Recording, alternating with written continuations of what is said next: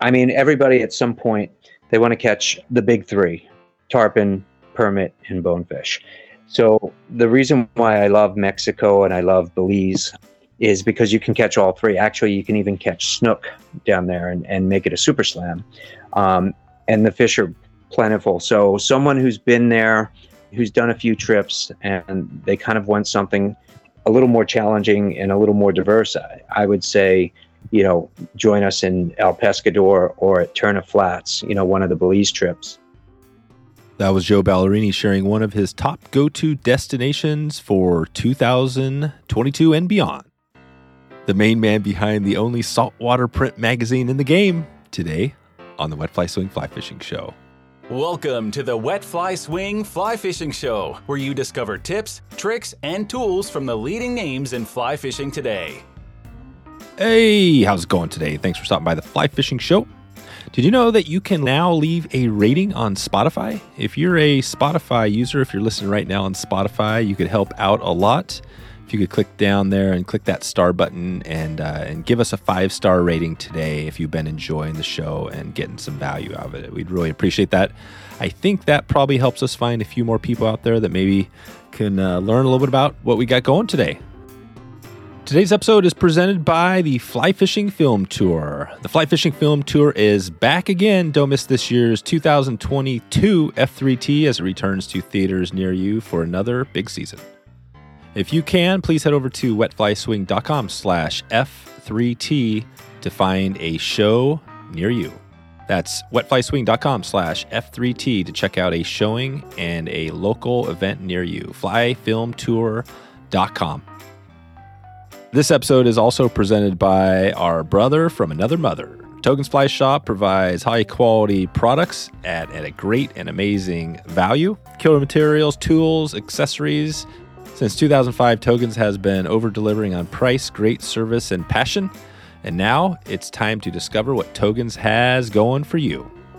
Head over to wetflyswing.com/Togens, and you can check out what they have going right now.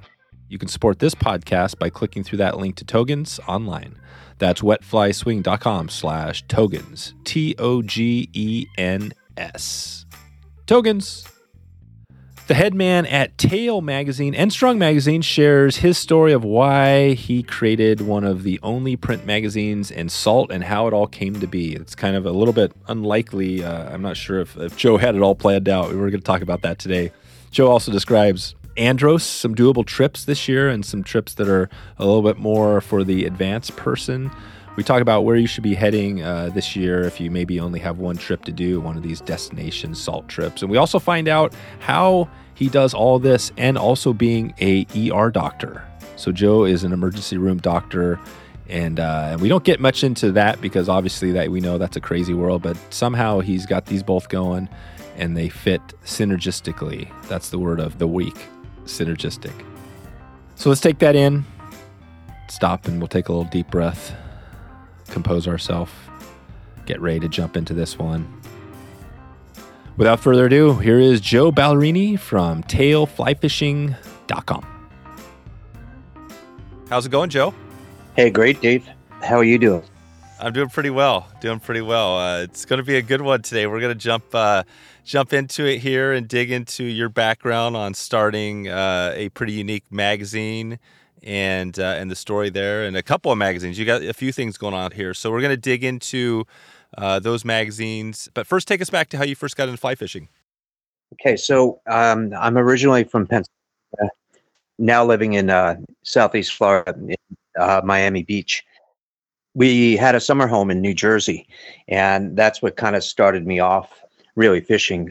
And this was regular bait casting, fishing in the bays and in the marshes for striped bass and, weak fish, pretty much all the northern Atlantic species, flounder, that sort of thing. So one fall, my cousin came down and had this really unique looking fly rod, something I'd never seen before, long rod, strange reel.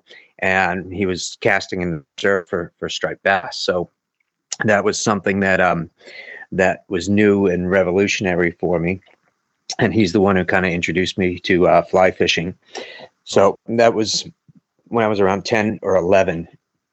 And it didn't really take, I didn't start buying my own gear until I was probably in my 20s. But that was the first time I started doing it. Mm-hmm. And, once I discovered tarpon, the rest is history. So I went to medical school in Philadelphia, and one of my best buds in med school was from Florida. And he did his residency at Mount Sinai here in emergency medicine. So I would come down and sleep on a sofa and visit, and then go fish for tarpon in the morning, charter someone and go out. And it was great. I did that for a few years before buying my own place down here. And then, discovering permit, bonefish, snook, the amazing fishery here. I just had to buy a house, and here I am. And you're still there. So you've been down there ever since? Correct. So I've been here on and off for about 30 years, and I bought a place in 2009. So a little over 13 years. Gotcha. Okay. And where are you at now? Which city or town are you in? Miami Beach. Oh, yeah. Nice. All right. And then take us to the magazines, how that started, the Tail magazine, and now you have another one going on as well. Gotcha. So in all my my travels here fishing, and pretty much all over the world fishing, I've been Costa Rica, Belize, Mexico, you name it. But I noticed one consistent theme, that there was always trash and junk. And I particularly noticed it in my fisheries here in Florida. Before I had a boat, I used to do a lot of kayak fishing, which brought you through the mangroves and through all these little nooks and crannies. And there was always trash there. And, consumer trash like Mylar balloons and styrofoam coolers and, that sort of thing. And it was really irritating. So I wanted to, I looked like a trash barge coming back after I went out fishing because I'd pick up everything I'd see.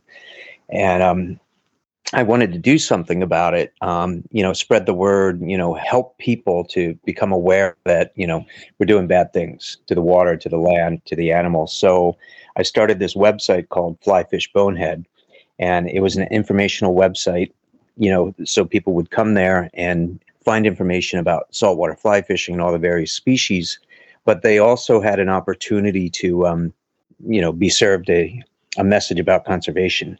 So that was the crux of Fly Fish Bonehead. And it was a great idea, but it was somewhat poorly executed. The magazines came about because Tail Fly Fishing Magazine was going to be the reason why people would come to the website. It was the draw for the website to serve them the conservation message. It was a free magazine back then, and it was only available in digital. And we did, in 2 years, we had about 36,000 digital readers. So it was a big hit, to my surprise. How long did it take it to from when you started to become a big hit, do you think? Was that a couple years sort of process? Sort of. It's strange. What happened was about 6 months after I launched Tail Fly Fishing in Saltwater, which was like the dominant saltwater fly fishing magazine, they folded. They closed up shop. I don't think because they weren't profitable. I think because they weren't profitable enough. You know how big companies make stupid decisions. So what happened was they closed that down, and I think everyone went looking for other magazines, and I think we were just kind of lucky at that point because all the people that were displaced by the loss of fly fishing in salt water ended up finding us. So we had a huge boom and very unexpected. That was in, like I said, the first year. I don't think tail was really a big thing. I think it was still kind of niche and still is kind of niche, but we didn't really take off until we started printing. And even at that, people had the wait and see approach, and they kind of sat back and said, we're going to wait and see what direction these guys go in. And fortunately, it's been nothing but an upward trajectory since we started. There you go. So the big push was when you got the actual print magazine going. Correct. Nice. Honestly, we had so many digital readers all over the world because it was free. And like I said, the other magazine went out of business. But, that free and people looking to replace something is not ideal. We hadn't monetized it. We hadn't, we hadn't charged anyone for it. So of course it's going to have a ton of readers. Yeah, exactly. So, and when you did that, when you first monetized it, what was that transition like? Did you see a little drop off, or just? I guess you're probably just shooting for a certain percentage of your audience to buy into it. Or how does that work? If somebody goes there now, to see the content? Can they read some of it online? Yeah, they can. They can go to the website and they can see the first 16 pages of any issue. So we still give them kind of a look into it, but our numbers. We were hoping to get 50% of the people that were free readers to convert. And, law of probabilities, if something, bad's going to happen or could happen, it's going to happen. So we ended up with like less than 10%. So out of the first initial pool, I remember being thrilled that we even had 10%. I remember I was talking to Tom Rosenbauer at one of the shows. And because Tom and Orvis, they were supporters early on, so we're Thomas and Thomas, which was very nice. And we had the loop back then as well. But yeah, I told them, we converted 10%. It's pretty good. It's almost 4,000 people. It's not a bad way to start off a magazine. Yeah. Looking back, it's terrible. we had 16,000, but a lot of the readers were overseas, and as you know, the cost it's kind of cost prohibitive. Oh, right. To mail a big heavy magazine overseas, it would cost $20 to mail it. So the rates are pretty high for overseas, excluding that whole crew. Gotcha. And that's how many times does that come out per year? So Tail Fly Fishing Magazine is a bi-monthly publication. It's we make it 6 times a year, starting in January, and it's always 100 to 124 pages. And we pride ourselves in the fact that we don't do more than 20% advertising. So it's 80% content, unlike most of the other magazines out there that are 80% advertising, and the content is so minimal you have to root through the ads to find something to read. It's completely different. Gotcha. Okay. I want to dig in a little bit to the some trips, some of the destinations. I know you have some hosted trips coming up, quite a few coming up in the next couple of years. But before we get there, let's talk about the magazine. So for somebody who doesn't have it in front of them, just describe a little bit about, describe the magazine to somebody new to it. What can they expect to see in there? Okay. Well, I'm going to focus tail and then I'll do strung. But so Tail Fly Fishing Magazine is it's a really premium magazine made on high grade paper. It's the paper is very thick. It's not cheap newsprint, and it's totally focused on saltwater fly fishing. We do a soft touch UV finish on the cover, so it's actually waterproof. I don't know if people know that. Oh, wow. A little touch we do. And, we have a couple of big name people on staff. I mean, George Roberts, who wrote Master the Cast, is our acquisitions editor. Trey Reed is our managing editor. He has a radio show in Alabama, and he's an avid huntsman and fisherman. We also have someone by the name of Chico Fernandez. Yeah, probably one of the legendary top 5 fly anglers in saltwater. So he's been a friend of the magazine for years, but he officially came on board about a year and a half ago. Andy Mill, who former Olympian and 5-time Gold Cup champion tarpon angler, him and his son, they do a podcast which is fantastic, and we have both of them on the editorial staff as well.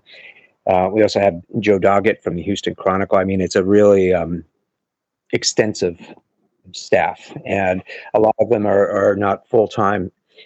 They just contribute from time to time, but the roster is pretty impressive. It's a really great magazine that focuses on destination travel. We don't do a lot of how-to, but most of the features will give a lot of description, people talking about where they are and what they're doing, and it gives you a lot of insight because these are pretty well-known and pretty high-end fly anglers. And then we do food, we do drink, we do a lot of different things to keep it entertaining. And one of the comments we frequently get is, my wife doesn't even fish, but she loves your magazine. And it's because we make it aesthetically pleasing, and we make sure that the writing's really good. So it's a pretty solid production. Yeah. Now, strung It's kind of a compliment. And that was a magazine that was born in 2018, December of 2018. And I just got sick of companies that in the fly fishing industry that said, well, we don't do a lot of saltwater. So I said, well, I'll give them a freshwater product, and I'll pair it with, my other passions of, the outdoors. So we include bird hunting, we do duck hunting, big game, fly fishing, food, and travel. So Strung is kind of, I guess the most similar magazine to it would be Gray Sporting Journal, but I would, that's what we're compared to often. But I would say we're a modern version of Gray's, and I guess you have to check it out. Same deal on the Strung site. You would you can preview the first 20 pages of Strung of any issue if you go online, strungmag.com. Okay, perfect. Yeah, so you can check it out there, and so you have these two things going. So for you, and you are also, this is kind of like a secondary thing. I mean, how much time does it take? I mean, you're kind of the editor of both of these. Is that the case? And how much time do you spend doing this? Yeah, it's definitely my side hustle. It was far better than an Uber gig, but I work full time as an ER doctor. And I'm starting to cut my hours back a little bit because the magazines are very time consuming. I'm the editor in chief of Tail Fly Fishing Magazine, and I have someone else doing the editorial work on Strung. That's Ryan Sparks. Oh, okay. So I'm only the publisher there, and I kind of oversee that, but I'm not involved in the heavy lifting. Ryan and his team does most of that. Gotcha. So, and again, I have George and Trey, who are incredibly helpful. I couldn't do it without them, honestly. So they do most of the heavy lifting on Tail. We work together. We have a meeting prior to launching an issue, and we talk about what this issue is about and what we want it to look like. And then we kind of look at the content we have on hand, and we kind of go get the rest of the stuff we need, because we've been doing it for almost 10 years. So we have all the context we need. So it's gotten a lot easier. What's happening now is it's gone more from, it used to be a scramble for content, a scramble for photos, and where to find things, and now that part's easy, but the base has grown so significantly that now the customer service and the travel, all the other aspects of it have grown. I'm grateful for it, but it's definitely time consuming. Yeah, so it's continuing to grow. And why do you think in the saltwater space with Tail that you're the only I mean, I guess magazines have been kind of going away. Are there other more online versions of kind of the saltwater stuff out there, like magazine wise?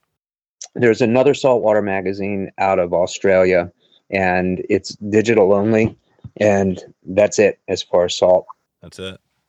I think part of it is the market.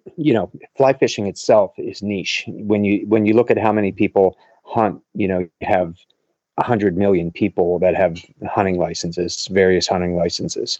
When you look at people that fly fish, you might have 38 million people in the entire country, and then you take a subset of that, which is your saltwater fly fishermen. I mean, most of those people, let's face it, trout is the species if you fly fish. That's what fly fishing is all about. So now you take out that subset that does the saltwater stuff, because you're limited to the coast. So you have your Northeast, your Mid-Atlantic, and then you have your Southeast, Florida Keys. Yep. You have the Gulf, and then you have Southern California. I can make a debate for Northern California, and sea run salmon, and that sort of thing. But you lost the entire interior of the United States, so you lost about 70% of it. Oh wow, yeah. That said, it's a very small market, and I mean, how many articles can you read about a particular fishery or a particular thing? I guess the topics aren't just not as plentiful, so it kind of prohibits big magazine coming in. They just can't make a big enough profit. For us, if we make a profit, we're thrilled. So it's not our primary gig. So this is a labor of love for us, allowing us to do it. I see. Yeah, that makes total sense. So, Okay, and let's talk about a little bit on trips. So you've got some trips coming up. Talk about those trips and think of it somebody who maybe hasn't been all around the world and wants to do some saltwater trips. Could they pick up your magazine, read through a few, and get some ideas on where to go? What would you tell somebody that had some questions about where to go? Well, there's always destination travel in there. We actually have Peter McLeod from Arc McLeod. They're kind of like the yellow dog of the UK. He's our travel editor, and they do great work. But we host a variety of trips, and we do some that are basic, and some that are more advanced, and some locations that are very technical, and some that are pretty easy. So we do that on purpose. For example, we just were in Andros at one of the Daniki lodges, Andros South, in the Bahamas, and that was a trip where you could be an expert or you could be a beginner and still catch fish. Andros is legendary for bonefish. So that said, yes, you can pick up a lot of information by reading the magazine. And then our travel section in the back usually has a variety of trips. And if you reach out to us, one of us will get back to you and talk to you about the trip itself. And, we've turned people away. I've had people call. We're hosting a permit tournament in Punta Allen, and that's in conjunction with Punta Allen Fishing Club and the Grand Slam Lodge. And what we're doing is, we're having a 3-day permit tournament, also prizes for other fish, but to not get into all the nitty-gritty details, it's a tournament, and there will be a winner. It's not like a full-blown competitive tournament that, Andy Mill would enter, like the Gold Cup. It's not anything like that. It's to benefit the school of Punta Allen, and that's why we're doing it, because the school got ravaged by hurricane, and it's not up to the standards that we have in the United States. So we're going to try to do something to help out the next generation of kids in an area that we all visit and enjoy, because it's Ascension Bay. It's one of the best places to fish. So that said, I'm way off track, Dave. I'm sorry. No, this is good. I like it. So that said, I've had people call about the tournament, and they say, well, I just started fishing a couple months ago. And, as much as I'd love to say, yeah, well, come on down, it's going to be a very friendly environment, it's a tournament. I don't think they should be going on their first saltwater trip in a competitive, because I don't know how competitive people are going to be. From what I'm getting, it's not going to be crazy intense. Everyone's really there to benefit the school, and most people who have signed up even donated additional funds to the school in addition to the entry fee.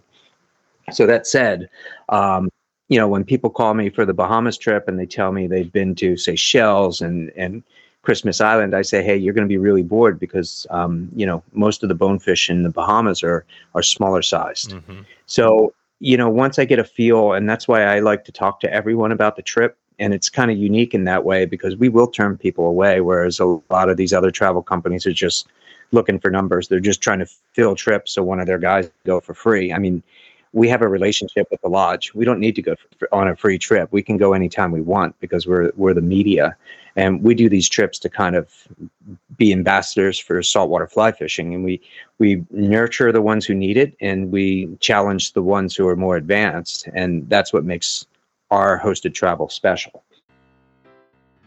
A quick break from one of our sponsors. Daddy Flies, established in 1928, is one of the oldest family-run fly shops in the country.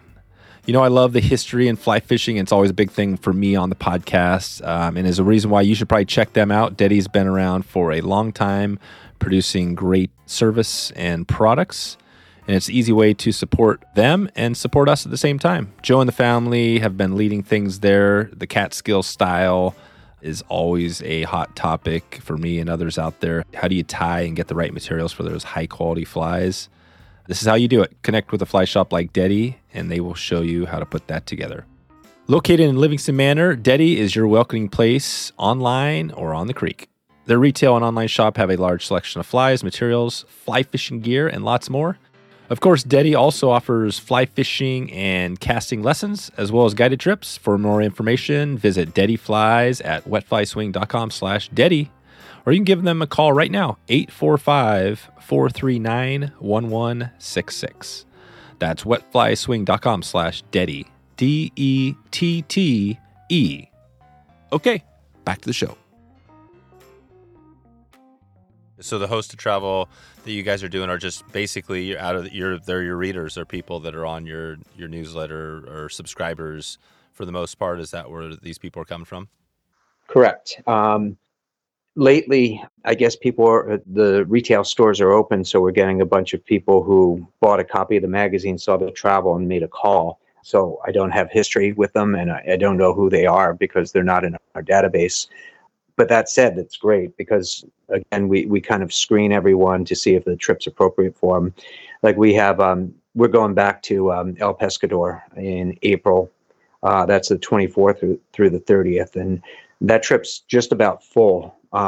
So if anyone's interested, I would say call sooner rather than later, because that was a big hit. We did it last year, the COVID breakout trip. All right. And it was a really good group of people and a really good time. And, most of those people are coming back in addition to, their spouses are coming as non-anglers, and there's some new additions. So it's pretty unique how these groups form and they kind of travel together, and they're all great people. I mean, honestly, I'm pretty lucky. I'd rather be affiliated with the people I'm meeting through the magazines than the patients I'm meeting in the ER. Right. Yeah, that's quite a deal. And I've known a couple of ER doctors in my time, and it's kind of interesting because most of the ones I've known have been really pretty laid back. Well, they've all been into fly fishing, and they've been really laid back. What is it about the ER doctor? Are all you guys like that, where you're just like when you're not doing your doctor stuff, you're super laid back? Is that how you are? I don't know if we're super laid back.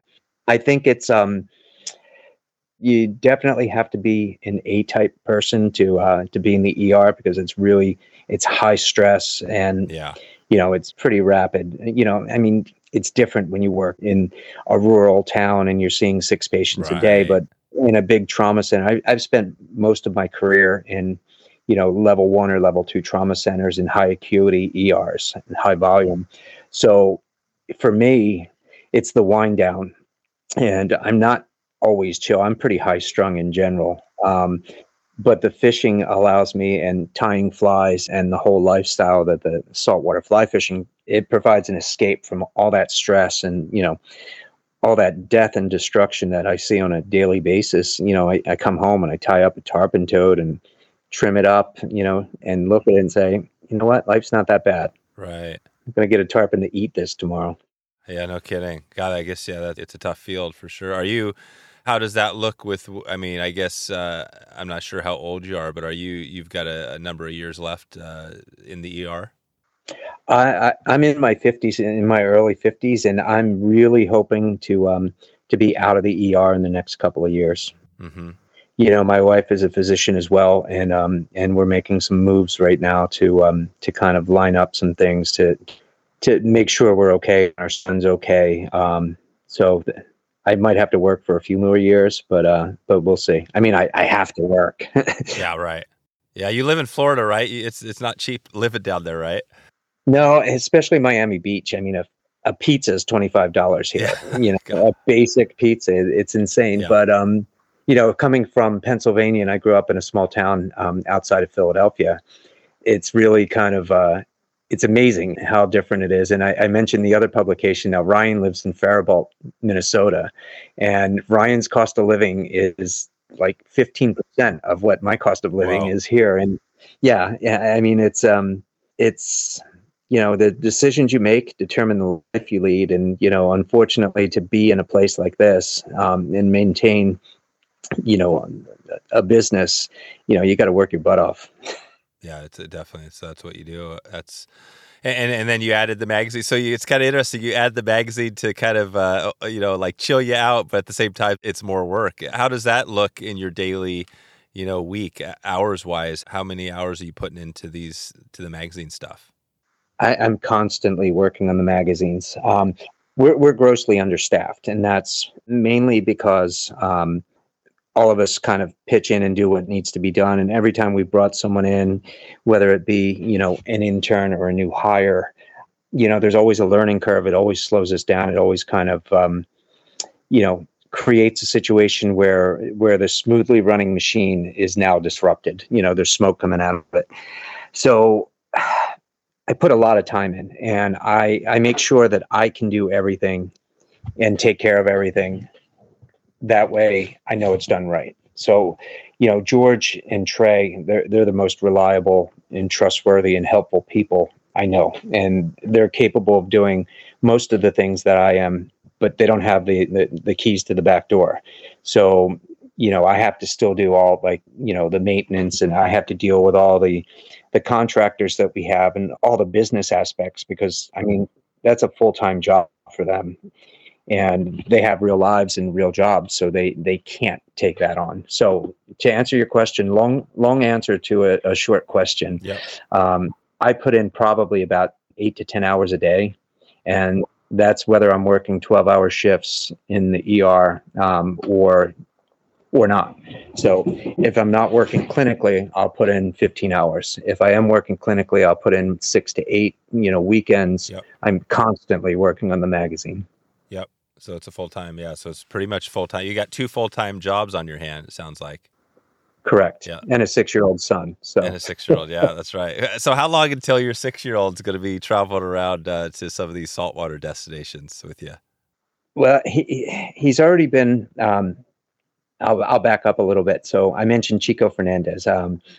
Chico he's just a gem. He's one of the kindest, most sincere people I know, and I've known Chico for years, and I've really gotten to be good friends with him of late, mainly because he offered to a few casting lessons. Chico's pretty well known. He does casting schools in Alamorada several times a year, but he's pretty well known for his casting ability, and he's a smooth caster. So he offered to teach me and my son. So we go down to Chico's house pretty regularly, and my 6-year-old casts probably better than I did when I was in my 20s. So he's already cast in a 7-weight, about 40, 50 feet pretty accurately. Nice. And I've had him on the skiff a few times. Now, mind you, we're not in a polling situation where he's looking for fish.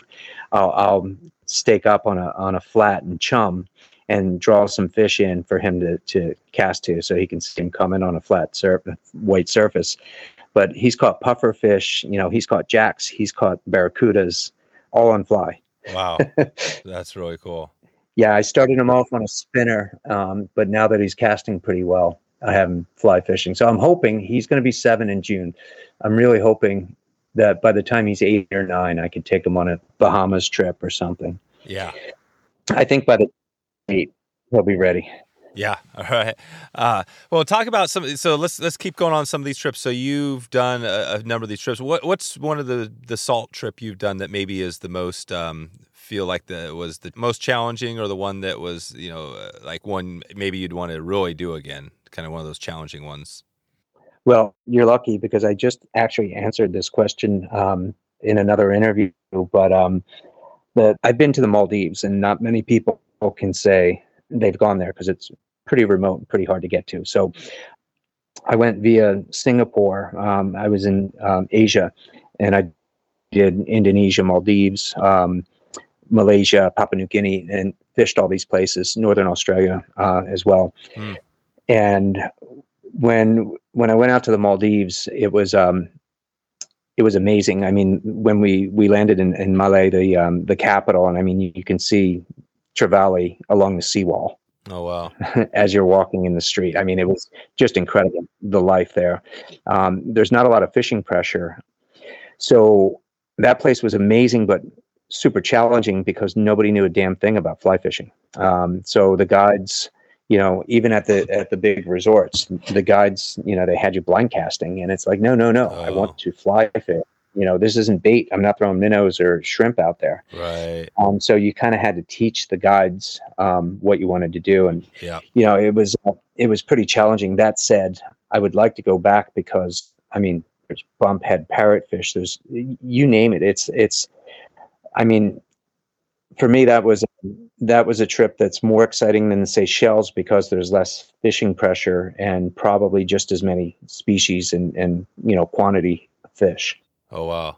No kidding. And that's just so that's kind of off just the tip of India. Correct. It's off the southern tip of India.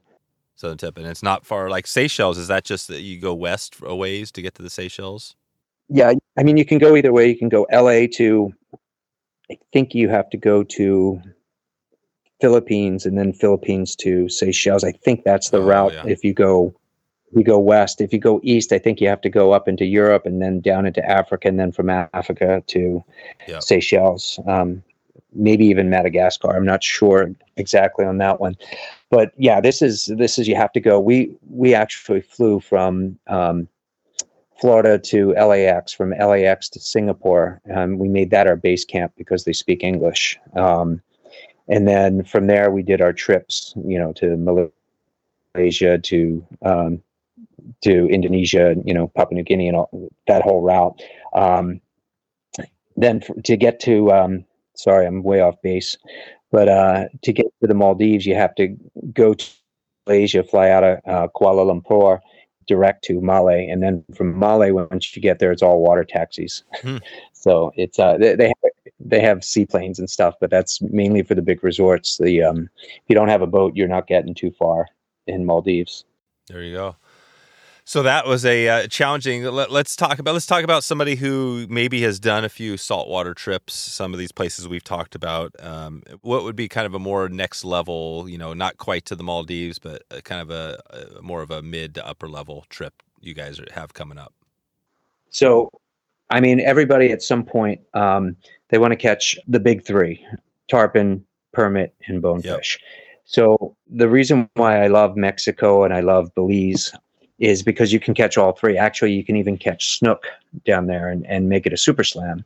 And the fish are plentiful. So someone who's been there, who's done a few trips, and they kind of want something a little more challenging and a little more diverse, I would say, join us in El Pescador or at Turner Flats, one of the Belize trips.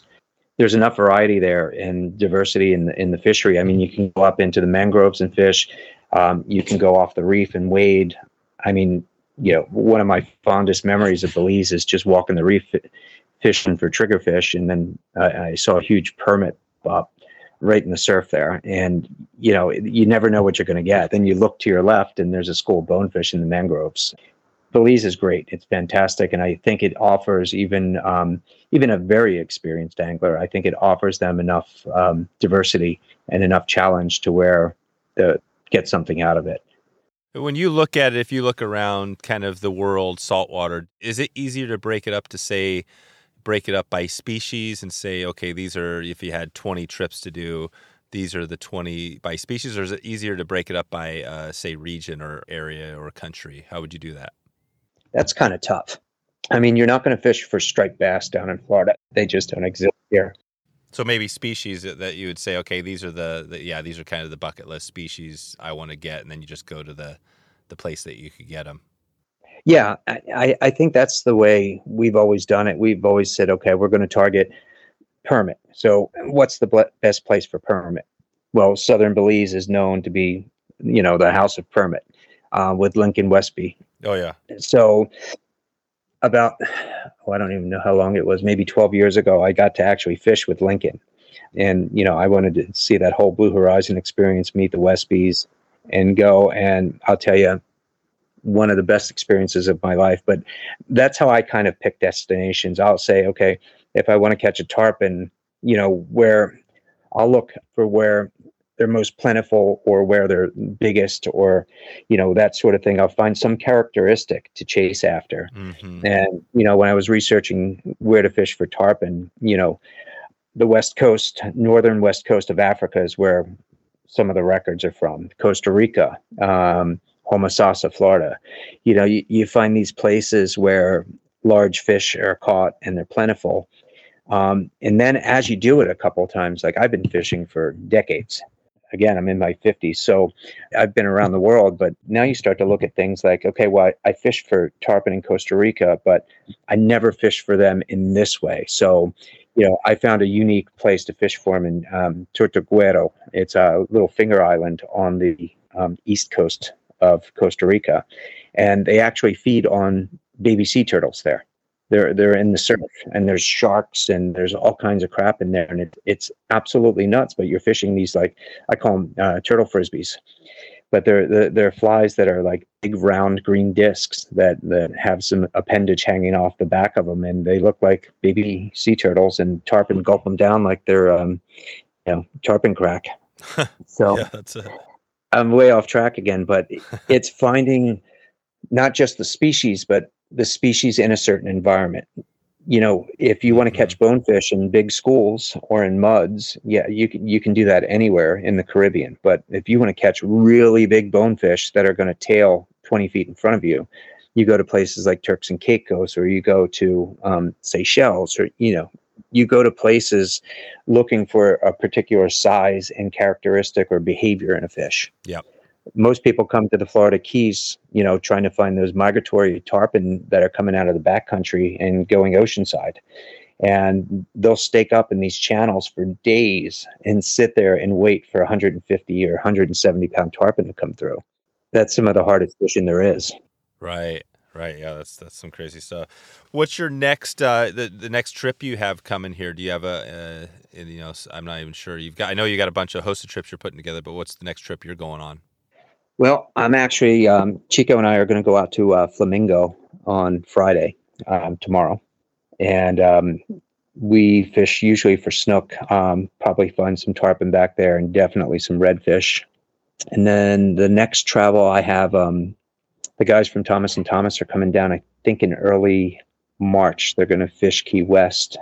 So I'm going to join them and bring my boat down, kind of be a chase boat and fish a little bit while they're doing their thing. And of course, we have the hosted trip to Cayo Francis, March 27th. That's going to be hosted. I think I host that one. And then El Pescador is hosted by Trey. And then we have our tournament in May. Okay. What was the first one that you said you're going on, potentially? Oh, I'm going on all of them. Oh, you are? Yeah, you are. Yeah, I go on all the trips, whether I'm the host or not. Yeah, I do. The reason why I have other people host them is sometimes I can't be there for the whole week. Sometimes I get in the day after the first day, or I have to leave a day early. So I always have someone, unless it's my trip and, I'm the dedicated host, but I would be divorced and homeless if I host a trip every month. Right. I was going to say, yeah, with we were talking to Tom last week. I think he mentioned like 20 trips or something that I think he's trying to set up, or I don't know if those are all saltwater trips, but I guess some of them are. So you're doing, so you got some hosted trips, and as the host, that requires a lot. I mean, quite a bit of work there too, right? When you're the host, is that kind of like a full-time job as well? It is. It really, everyone thinks it's glamorous to be a host, but I mean, it's a lot of work. You have to make sure you have to attend to, you're the personal valet for 10 to 15 people. And I'm not complaining about it, because no one makes crazy requests and no one's difficult. It's just, you got to be on your game, and, you have to make sure everybody's tucked in, everybody has what they need. And I'm a little fanatical about gear. So I usually show up and I check everyone's gear and make sure, knots are good. They have the right line on there. I give everyone leaders. We manufacture leaders. So I usually bring leaders and get everyone, with a 12-foot, either fluorocarbon or mono, whatever they prefer. But put new leaders on, I usually bring hundreds of flies. I love to tie, so it's kind of my release, and they go to good use because everyone uses them.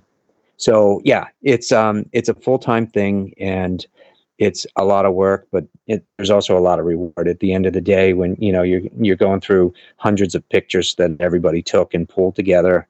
It's a pretty cool thing to see all those smiling faces and all those great memories that people are going to have for a lifetime. This episode is also presented by the CRC system from Trestle, providing secure and convenient storage for your fully rigged fly rods. Did I mention they're fully rigged? This is not breaking down that 4-piece rod anymore. This is not tucking it away in the back of the car, letting it bounce around. This is putting it in a secure storage unit on top of the car. Bang down the road and you're still covered. The CRC system comes with these secure mounting claps. These can go on top of a Thule rack, Yakima, even on top of just your normal luggage rack. You can strap this thing down, and it telescopes out to, I think it's up to a little over 10 feet, so you can get in your full-size rod, which is amazing. And it just makes it convenient and faster to get on and off the water. I know that, lots of us are coming out of town, getting off work, and you only got a quick shout to get out there. So having your rod fully rigged, ready to go is huge. You don't have to worry about it. Just know it's up on top. You got your vest in the back. You got a fly box. You got your waders, whatever. Just make it simple and make it easy. Lots of things covered here for you, so I can't get into it all today. I'm just going to have to send you over to Trestle, wetflyswing.com/Trestle. And that's Trestle spelt specifically here. Remember this, TRXSTLE. So it looks like Trextle, right? Looks like Trextle, but it's Trestle. TRXSTLE. Check it out. Check them out right now. John's got some good stuff going on there. They're kicking some butt. So you support this podcast right now. Easy way to support it is to go over there and click through that link and go check out Trestle and see how they can serve you. Okay, back to the show. What are some, when you're getting ready for the trip, what's that look like for you? Do you have kind of your 100-point checklist to get everything? I mean, give us a few tips on preparing. If somebody's coming on one of these hosted trips with you, how do they know to make sure they're all good to go? They have everything they need. So, well, most of them call me directly because once you're on the trip and once your deposit's down or you've made your payment, you're basically priority one because you're definite. So usually they call me directly or they text me and they say, they'll send a picture of a fly or they'll send a picture of a fly line from the store and say, should I get this? And that type of thing. I usually tell people don't overpack. Because that's what everyone does. They come to Belize and they're going to fish for 4 species, so they think they have to bring like 8 rods, the primary rod and a backup. When the reality is, I've kind of simplified everything over the years of doing it. And, you can probably get away with a 7 weight and a 10 weight there. You fish your 7 for the smaller permit, bonefish and snook, and then you fish 10 for the bigger permit and the tarpon. You can easily get away with 2 rods. So my advice, and it's consistent with everyone on the trips, is basically, simplify, think about what you actually need. And then, I tell them, you really need this, this, and this. If you want to bring this, that's fine. They're bringing backup reels. They're bringing all kinds of stuff. It's like, when was the last time you blew up a reel, on a hosted trip, on a 3-pound bonefish? Yeah. So, I kind of talk them out of bringing all that unnecessary stuff. Yeah. And then, I'll send them pictures of the flies that I recommend. And I tell them, you can tie these, you can buy these, but I have them. So don't spend a lot of money on flies. And, ask anyone that's been on my trips. Flies have never been an issue. Leaders have never been an issue, and gear has never been an issue. I think the biggest thing is people always forget sunblock. People always forget like hats and protective gear. So what I usually do is I decrease the amount of gear I bring. I'll bring like an extra rod and an extra reel in case someone breaks something or, falls off the boat, something silly, just so we have extra. The lodges usually have extra gear as well, especially El Pescador. They have a full fly shop there. So, it's pretty sufficient. But, I replace the extra gear with protective stuff. So I'll bring extra hats. I'll bring extra sunblock. I'll bring sun gloves. I'll bring buffs. I'll bring everything that people need. I'll always have an extra shirt, extra pair of long pants and that sort of thing. So that way people aren't getting burnt because, you get sunburn on the first day and your whole trip, you got to hide from the sun for the next 3 days. Right. Yeah. So my focus is more on making sure they have the things to be comfortable because, they can use my stuff if they're missing a piece of gear. I'm not as worried about the gear. I used to be back before I knew, how little you actually destroy equipment. That said, if you go to Seychelles, I would definitely bring extra stuff. But if you're going to Belize, you're going to the Bahamas, you're not going to blast through equipment. So. No, so typical. So don't make it too difficult. Just get your couple of rods, just your couple of setups, and then your gear, and then and then pretty much you're flying in. Are people flying into? Let's take that. I guess you mentioned the Bahamas. Is that a trip? Do you have some stuff you're going to be doing there, or is that one you already did? We did that one in November. We have another one coming up in November as well because it was a big hit, and it seems to be a good time of year. But anyway, yeah, we and that Bahamas trip, we that particular lodge, Deniki Lodge, Andros South, they have they're right on the beach there, so they have an extensive area to cast. They have an old skiff set up so you can stand on the bow, and they have markers like shell markers with distance. So what we do there is George actually hosts that trip because he's the author of Master Cast as well as Saltwater Naturals, and he did the video series for Master the Cast. So George is he's a student of Joan Wolfe. And this is George Roberts. So George V. Roberts Jr., if people are going to Google him and find his books. But, he's probably one of the most underrated casters in the whole country. I would put him in the top 1% of all casters out there. I mean, you have Mark Sadati, who's fantastic. Obviously, you had Lefty, and we still have Chico.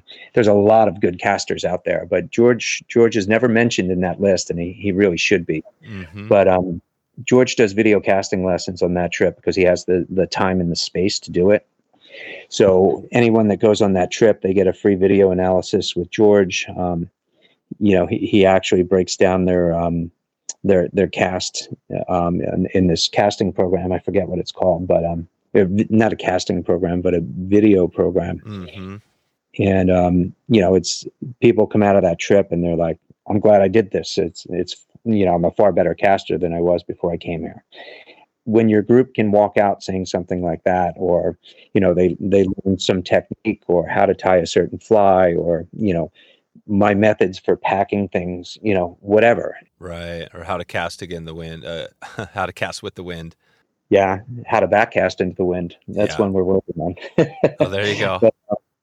But when they come out a stronger angler and they had fun for a week, what more could you ask for, honestly? So, and you said the Bahamas, so at this site, you're going to go there and get plenty of bonefish, but maybe not any super monster fish. Is that kind of what it looks like? Yeah, I mean, Andros is, if you go north Andros, there are larger fish. You go west side, there's larger fish. In the bigger creeks, you'll find the solitary fish. I mean, they're there. But the majority of the fish that you'll be fishing for in the Bahamas are, smaller, under 3 pounds. And, they're basically coming out of the channels on the reef. They're just all around in big schools. And that's how you usually find them. The bigger fish, they become more solitary. One theory is that as a fish gets caught and breaks away from its school, those are the fish that become the solitary large fish that we catch on the west side, and up north they move around and become independent.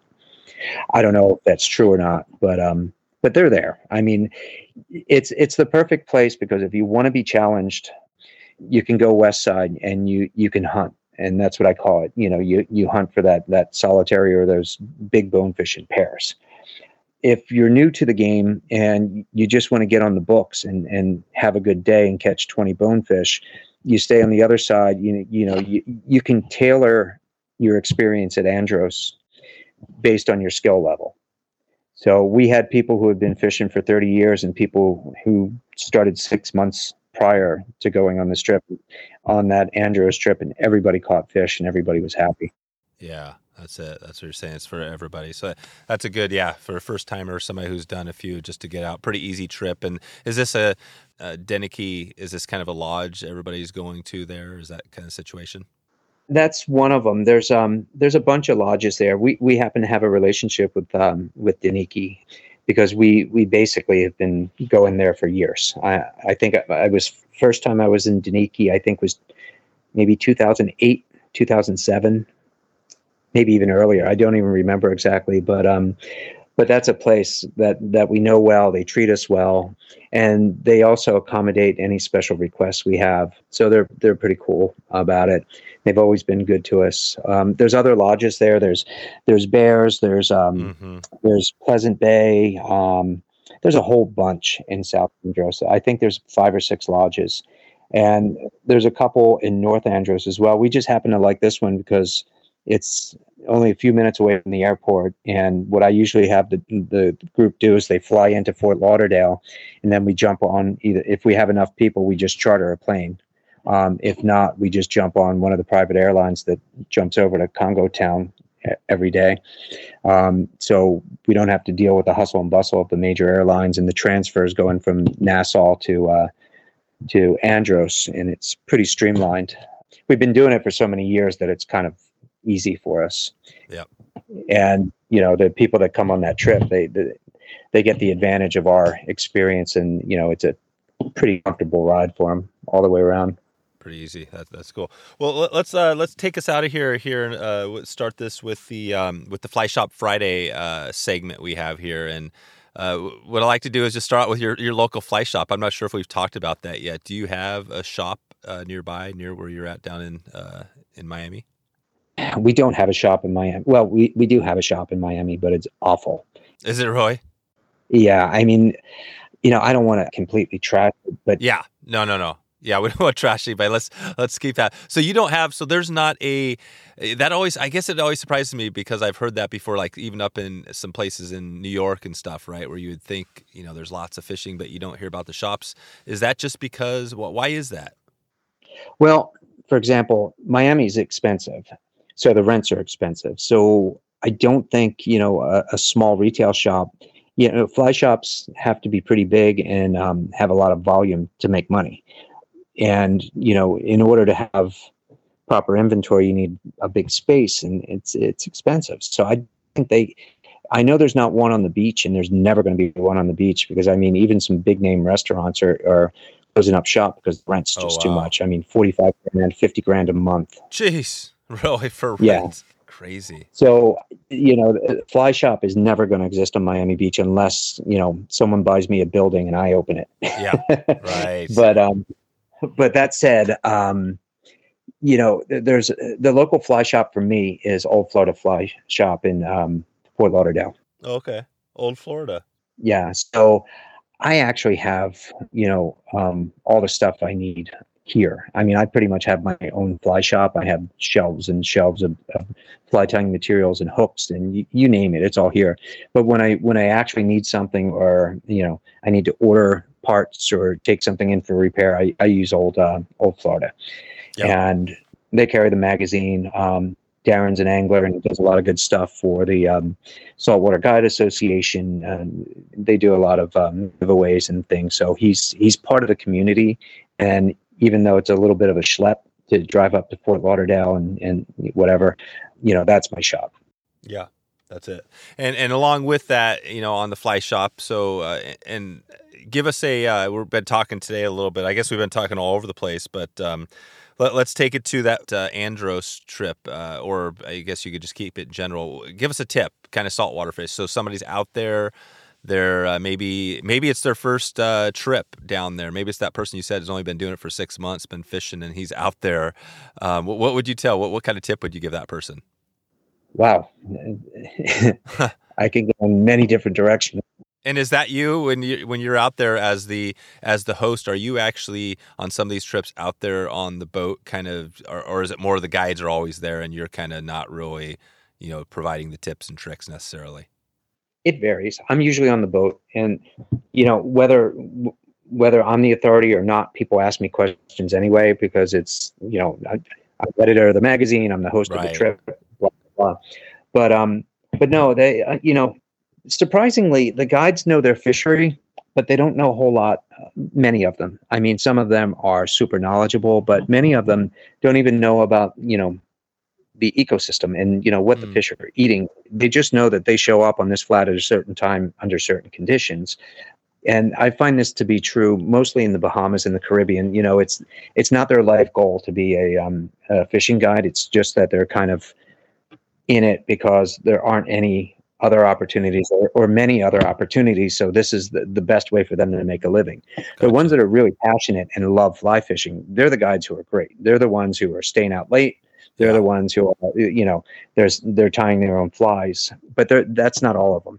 So I guess my advice usually is, I always check gear and I always give people kind of the fundamentals.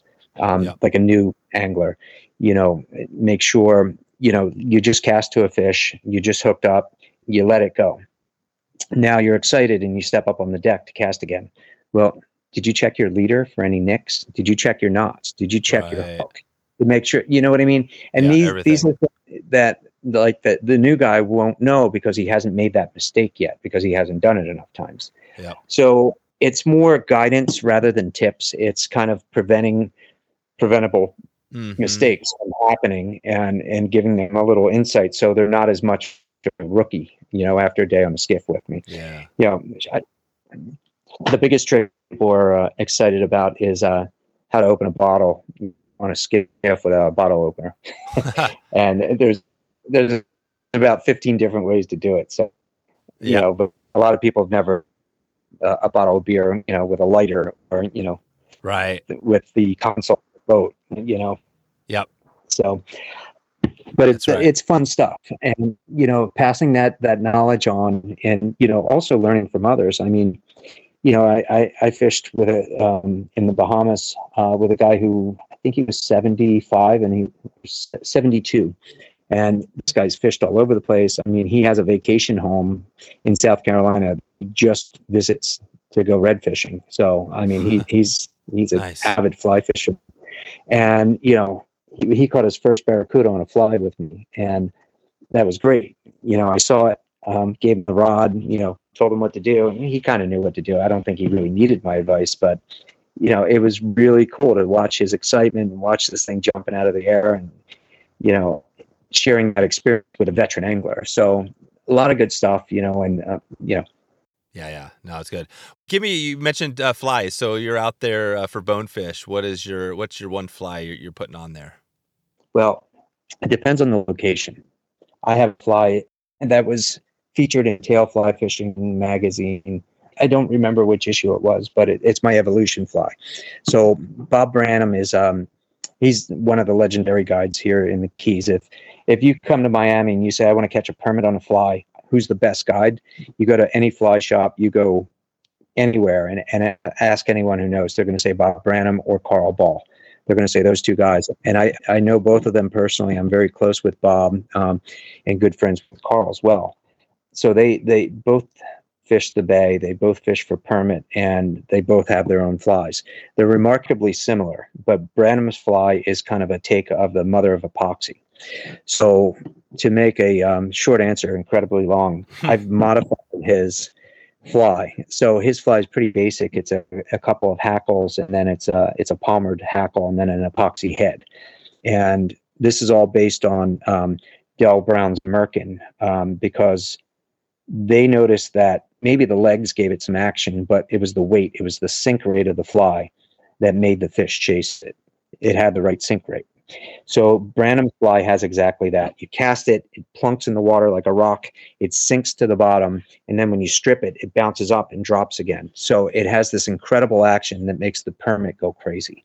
And I love it because, you're not always going to make a perfect cast. Let's face it, you're going to make a perfect cast maybe 5% of the time, 10% of the time, even if you're a good caster.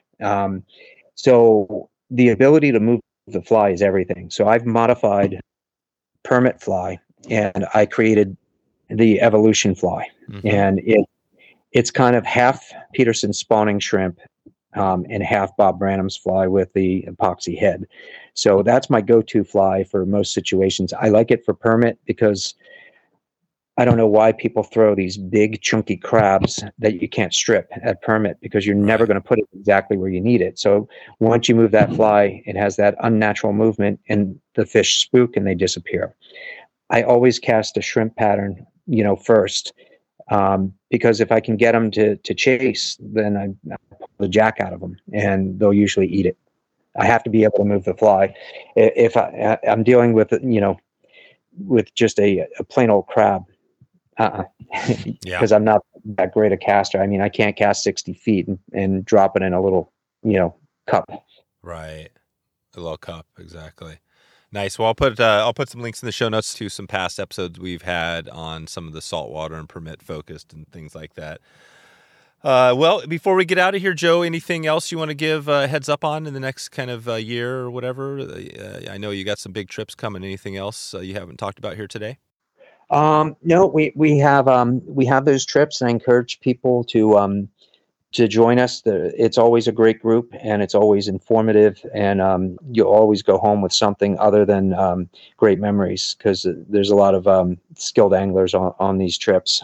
That, and also we have fluorocarbon and monofilament leaders, and ours are they're pretty good. I got thumbs up from Andy, from Chico, from Sandy Moret, from a lot of people that these are quality. And I encourage people to try them out. They're readily available. They're cheaper than most of the other brands out there, and I think we may be the only one that's actually manufacturing a 12-foot, 10, 12, 16, and 20-pound tippet strength in fluorocarbon. Mm-hmm. So take a look, especially if you're going on a saltwater trip. They're going to help you out a whole lot. And these are like, what are they? This is like your brand of leaders? Yeah, they're tail fly fishing magazines. We call them perfectionist leaders. They're looped end. They come monofilament, and they also come in fluorocarbon, and they're 12 feet long, and they're made specifically for saltwater fly fishing. Oh, gotcha. Because of that added length. I mean, most tippets are only 9 feet, 10 feet, but that extra 2 feet when you're fishing spooky fish in crystal clear water really makes a huge difference. You can also, if you like, a lot of people like to nail knot or blood knot things, but you can do a looped end if you want. Cut off our loop and make your own loop, or you can nail knot it. So there's some flexibility without losing much of the butt section. Gotcha. And do you guys have a few different products with tail or like swag, or what do you guys have there? Or is this the main thing you guys have? We have some hats and shirts, but we don't make a lot of stuff. We kind of focus on the fishing. Yep. Most of the stuff we have is related to fly tying and fly fishing. So we have the leaders in mono and fluoro. We have 3 different types of fly tying scissors, and they're all branded. The razor scissors are the best out there. They're super sharp. I mean, I could probably do surgery with these things. I found a medical grade manufacturer, and I had these made. Oh, right. So these are pretty much top of the line, and cheaper than most of the non-medical grade, junk that's out there. But we have fly tying scissors. We make some boxes, but COVID kind of put a big halt to our product line because the retail stores were closed, and we pretty much sold out of stock, and we haven't replenished it because we don't know when this stupid pandemic is going to end. So. Yeah, I'm glad you brought up COVID because I'd like you, since you're a doctor and you're on the front lines.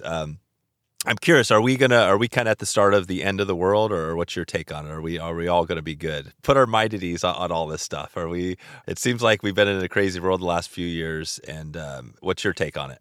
Quick take. Give me your under a minute take on it. Okay. Crazy is an understatement. We have done things for this virus that we haven't done for much more lethal situations.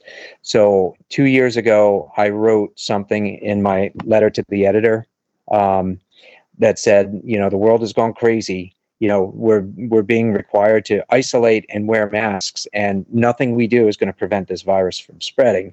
And 2 years later, I can thump on my chest, and puff out my chest because I was 100% right. It's completely illogical. This is just another virus. Less than 1% of the population was affected by it. And when I say affected, terminally ill or very, very ill with long-term effects. So it's essentially a really, really, really bad flu. And this is going to be with us for the rest of our lives. This is not the first COVID virus that causes disease in humans. If you've ever had viral pharyngitis or a cold that was not a rhinovirus, it was probably a COVID virus, because COVID is the number one cause of viral pharyngitis in humans.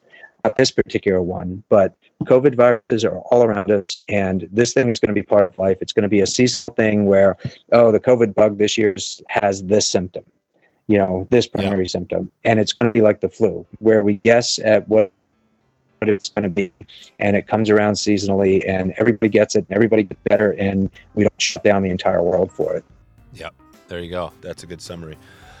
Nice, Joe. Well, hey, thanks for the time today. Appreciate you digging into this and excited to hopefully connect with you on some stuff coming up here. And yeah, thanks for all your time and all your knowledge and keeping the magazines going. This is exciting. I'm going to definitely check out Strung as well. You know, I think you've got a lot of good stuff going. So looking forward to keeping in touch with you. All right. Sounds good, Dave. Nice talking with you. Take care. So there you go.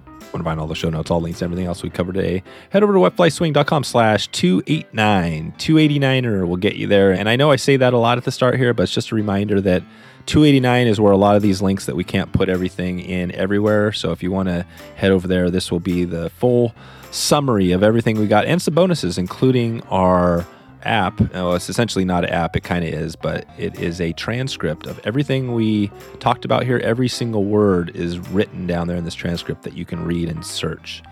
So it's a killer way to search. I always like to give a heads up to that. Just a reminder, I want you to head over to Spotify right now and leave that 5-star rating if you can. If you've been enjoying the show, if this episode was helpful, this gives you some inspiration to get going, I would love for you to help us out there, help out the community. Thanks in advance if you've already left a review.